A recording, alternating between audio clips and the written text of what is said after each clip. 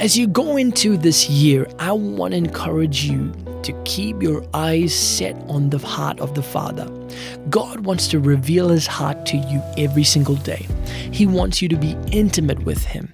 And as you abide in Him and as He abides in you, you are going to see miracles take place.